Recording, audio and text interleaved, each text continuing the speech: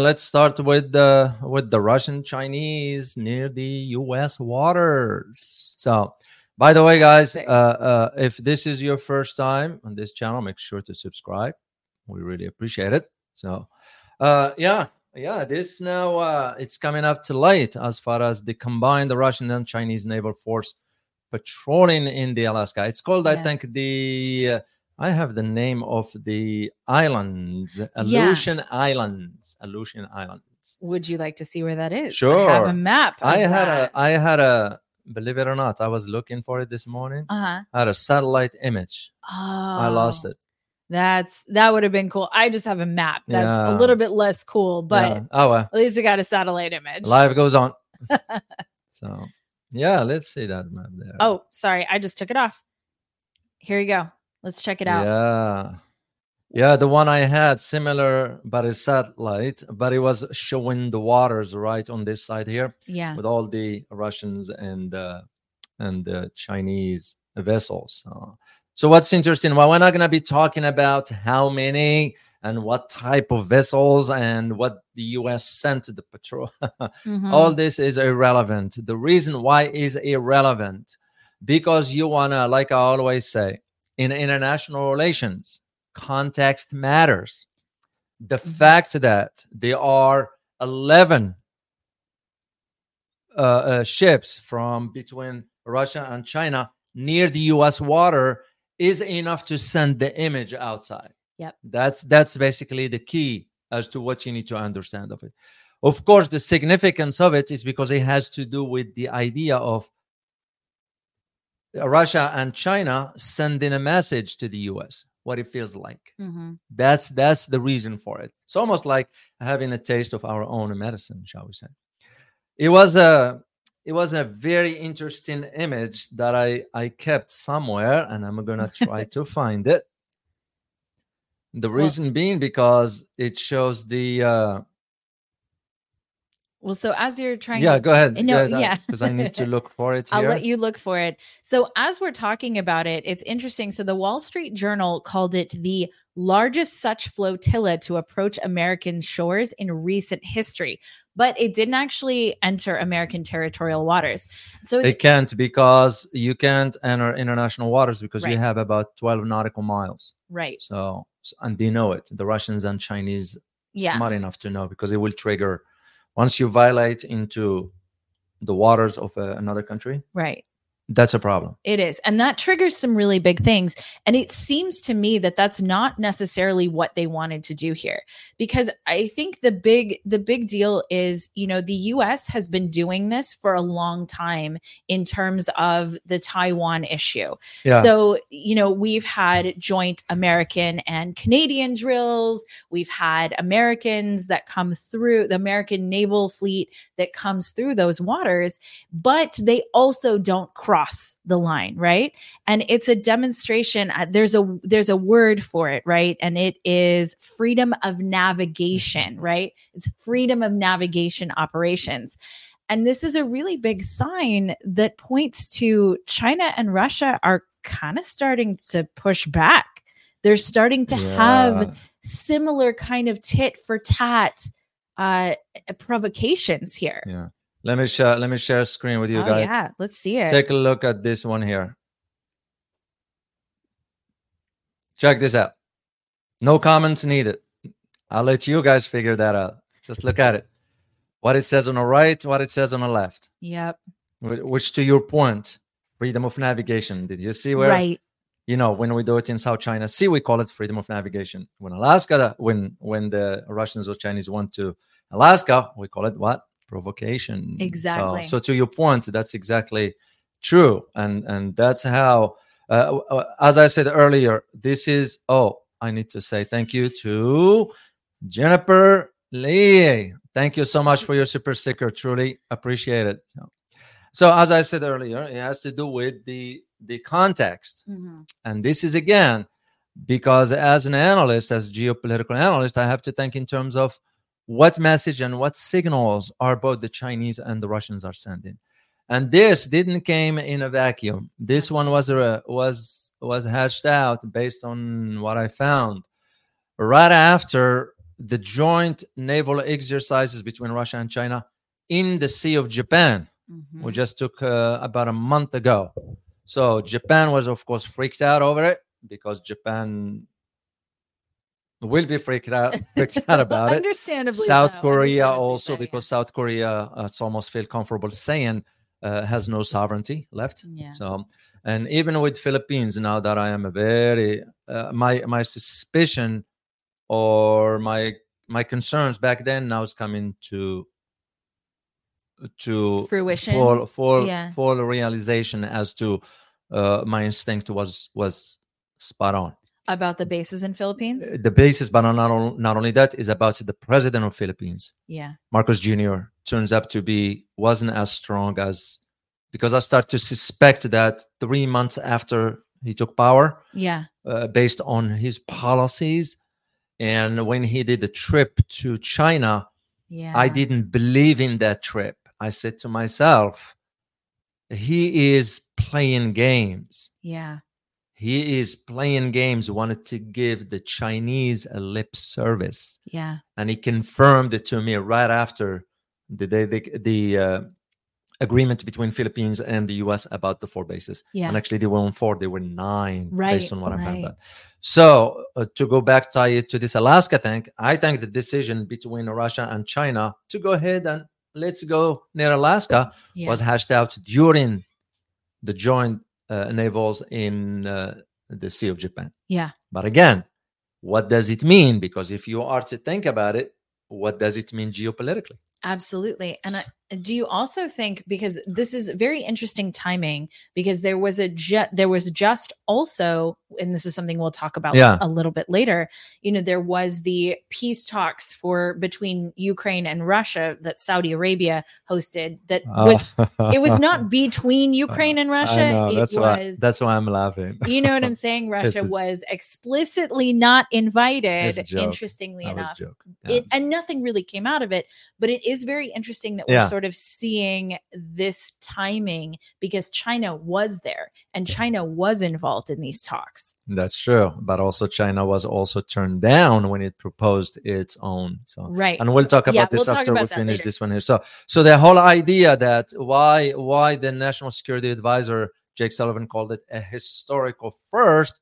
Well, yeah, because we've always watched and noticed that the Chinese and the Russians never wanted to come close to our shores to provoke the U.S. because to them, if I am to think, there was no need for it. Why? Why provoke? But rather, like I showed in that image, if we are to go to South China Sea or go somewhere near the Russian borders, we're going to say, well, it's freedom of navigation. And this is why, for example, I think about it now, why. Sort of I have the answer as to why. Why the Russian Federation, way back, few years ago, way back, I think it was in 2007, if I'm not mistaken, or 6, went ahead and planted the Russian flag, titanium flag, into the bottom of the Arctic. Yeah. Just to avoid from moving forward when a country will come over and say, oh, freedom of navigation. Yeah. They already claimed that it's part of their northern part. So what this basically signifies geopolitically, that signifies now that the shift in the in the global system is already upon us. Yeah. It's already here. Yeah.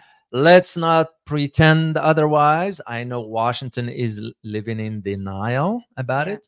The collective West is living in denial about it. It's almost like what they did with Budapest, with Hungary, trying to punish now Viktor Orban about taking stand regarding the accession of Sweden into NATO. Yeah, why punish the guy? Yeah. So sort of like their parliament didn't want to vote on it. So this is where I see it moving forward is that Russia and China in coordination together, they're gonna just do this regularly. So could we see a next one near the Gulf of Mexico? Very possibly. Possibly not. They understand the limitations as far as the 12 nautical miles. That's usually the international water that's been agreed upon. The way we respect that and observe that, I'll let you reach your own conclusion for that. So Well, and it's interesting because we did a show on China's base in Cuba, the secret base. Yes. And so, as you're talking about the Gulf, as you're talking about sort of the southern part of the United States, we are. I personally believe that the US government has known about this type of stuff for a very long time. It's just right now it's coming out. And I want to point out a very interesting tweet by Senator Dan Sullivan. So I'm going to share this with you guys because there's a very interesting narrative that's going on here right now. And that is that, this is, and you showed this in the cartoon that you did. So let me add this to this stream. So this is from Alaskan Senator Dan Sullivan. And so he said the incursion by 11 Chinese and Russian warships operating together off the coast of Alaska is yet another reminder that we have entered into a new era of authoritarian aggression led by the dictators in Beijing and Moscow. So this language is very inflammatory. And it is another one of those sort of stoking the fire, and saying, oh, well, look, this is this is another aggression. And interestingly enough, because linguistics is one of my trainings and strong suits, look at authoritarian aggression. What do we say linguistically when we're looking at Putin's invasion, right, of Ukraine? Russian aggression. So look at the same words that we see, and you think, oh no, it's nothing.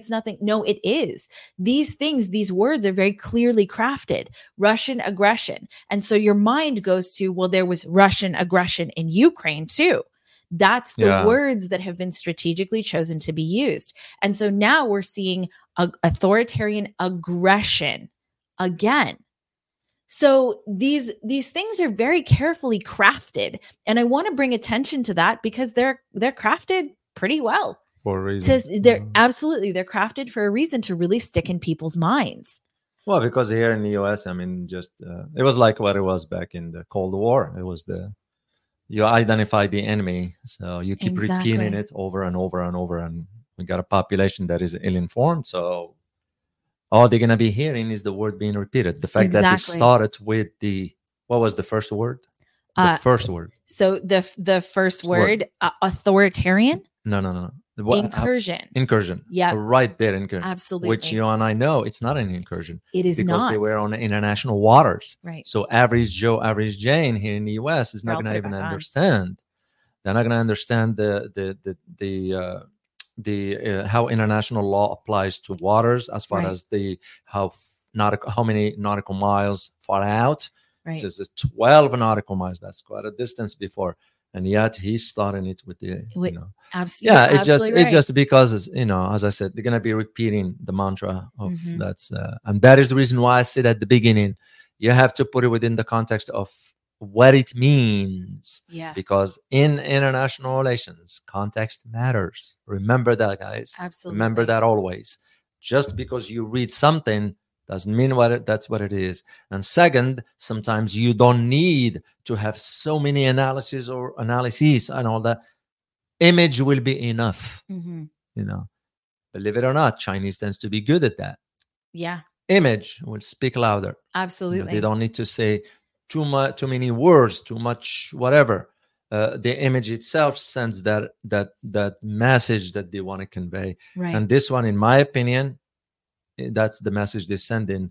Hey, we can do it too. Yeah. If we want Absolutely. to. So that is where it used to be a couple of years ago. I remember in 2014, if I recall.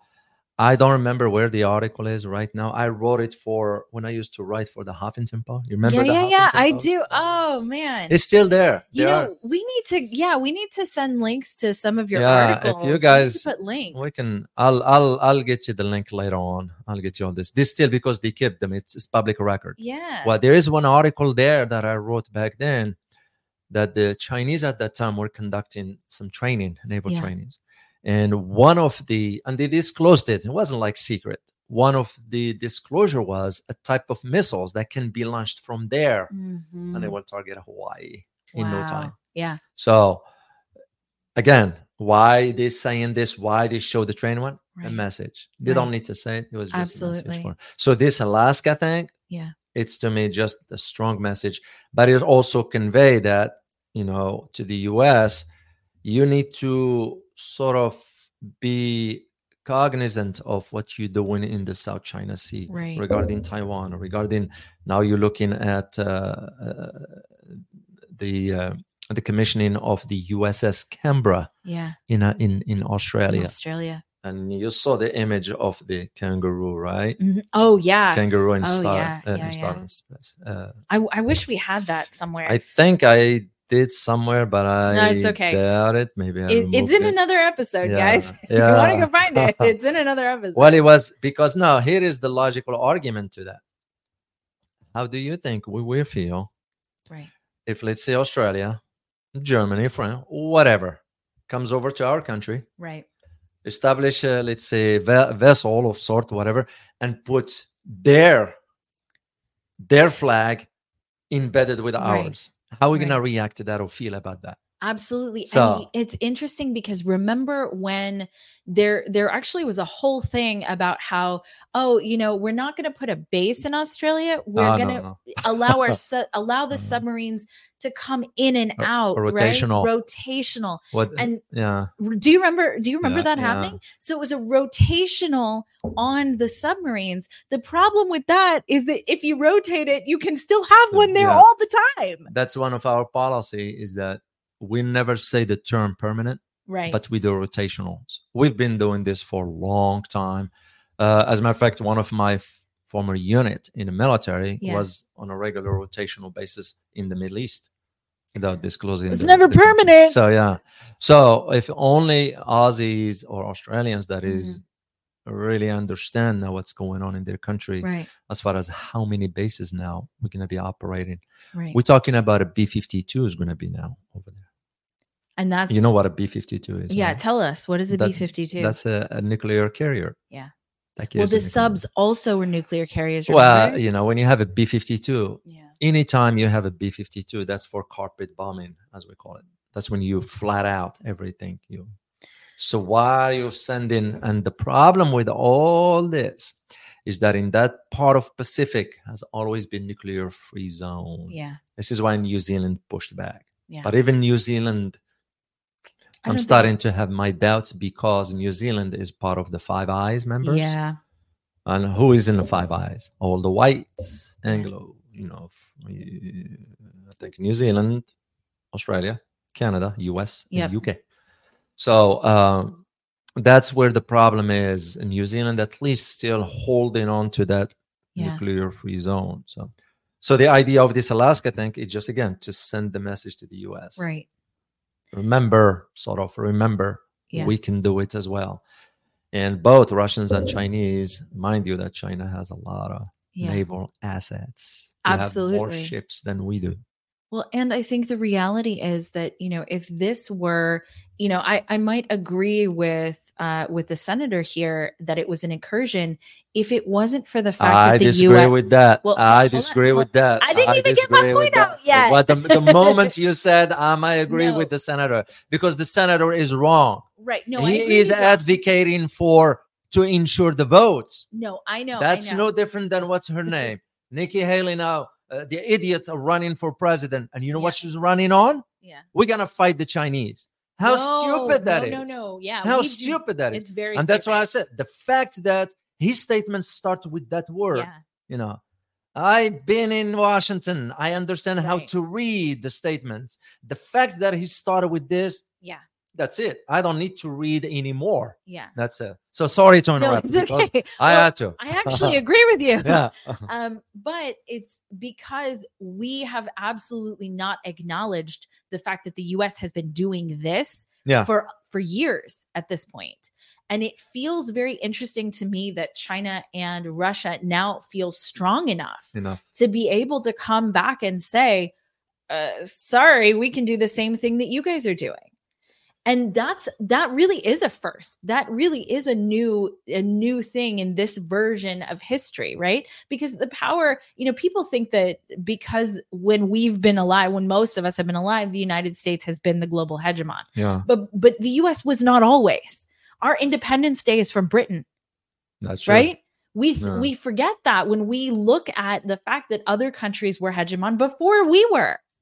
And so this is very clearly a shift of power, because if Russia and China didn't feel strong enough, they wouldn't do this. Yeah. And so I completely disagree with the senator, because he is absolutely not acknowledging the fact that this was already being done to them.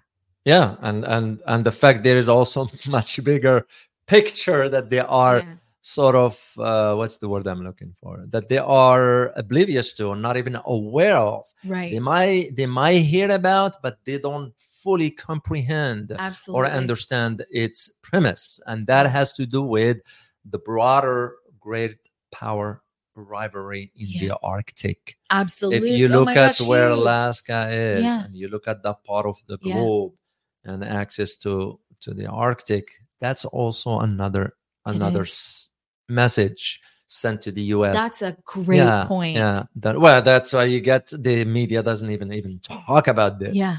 They're not going to put it in context to begin with. This You're is what absolutely I said. right. Yeah.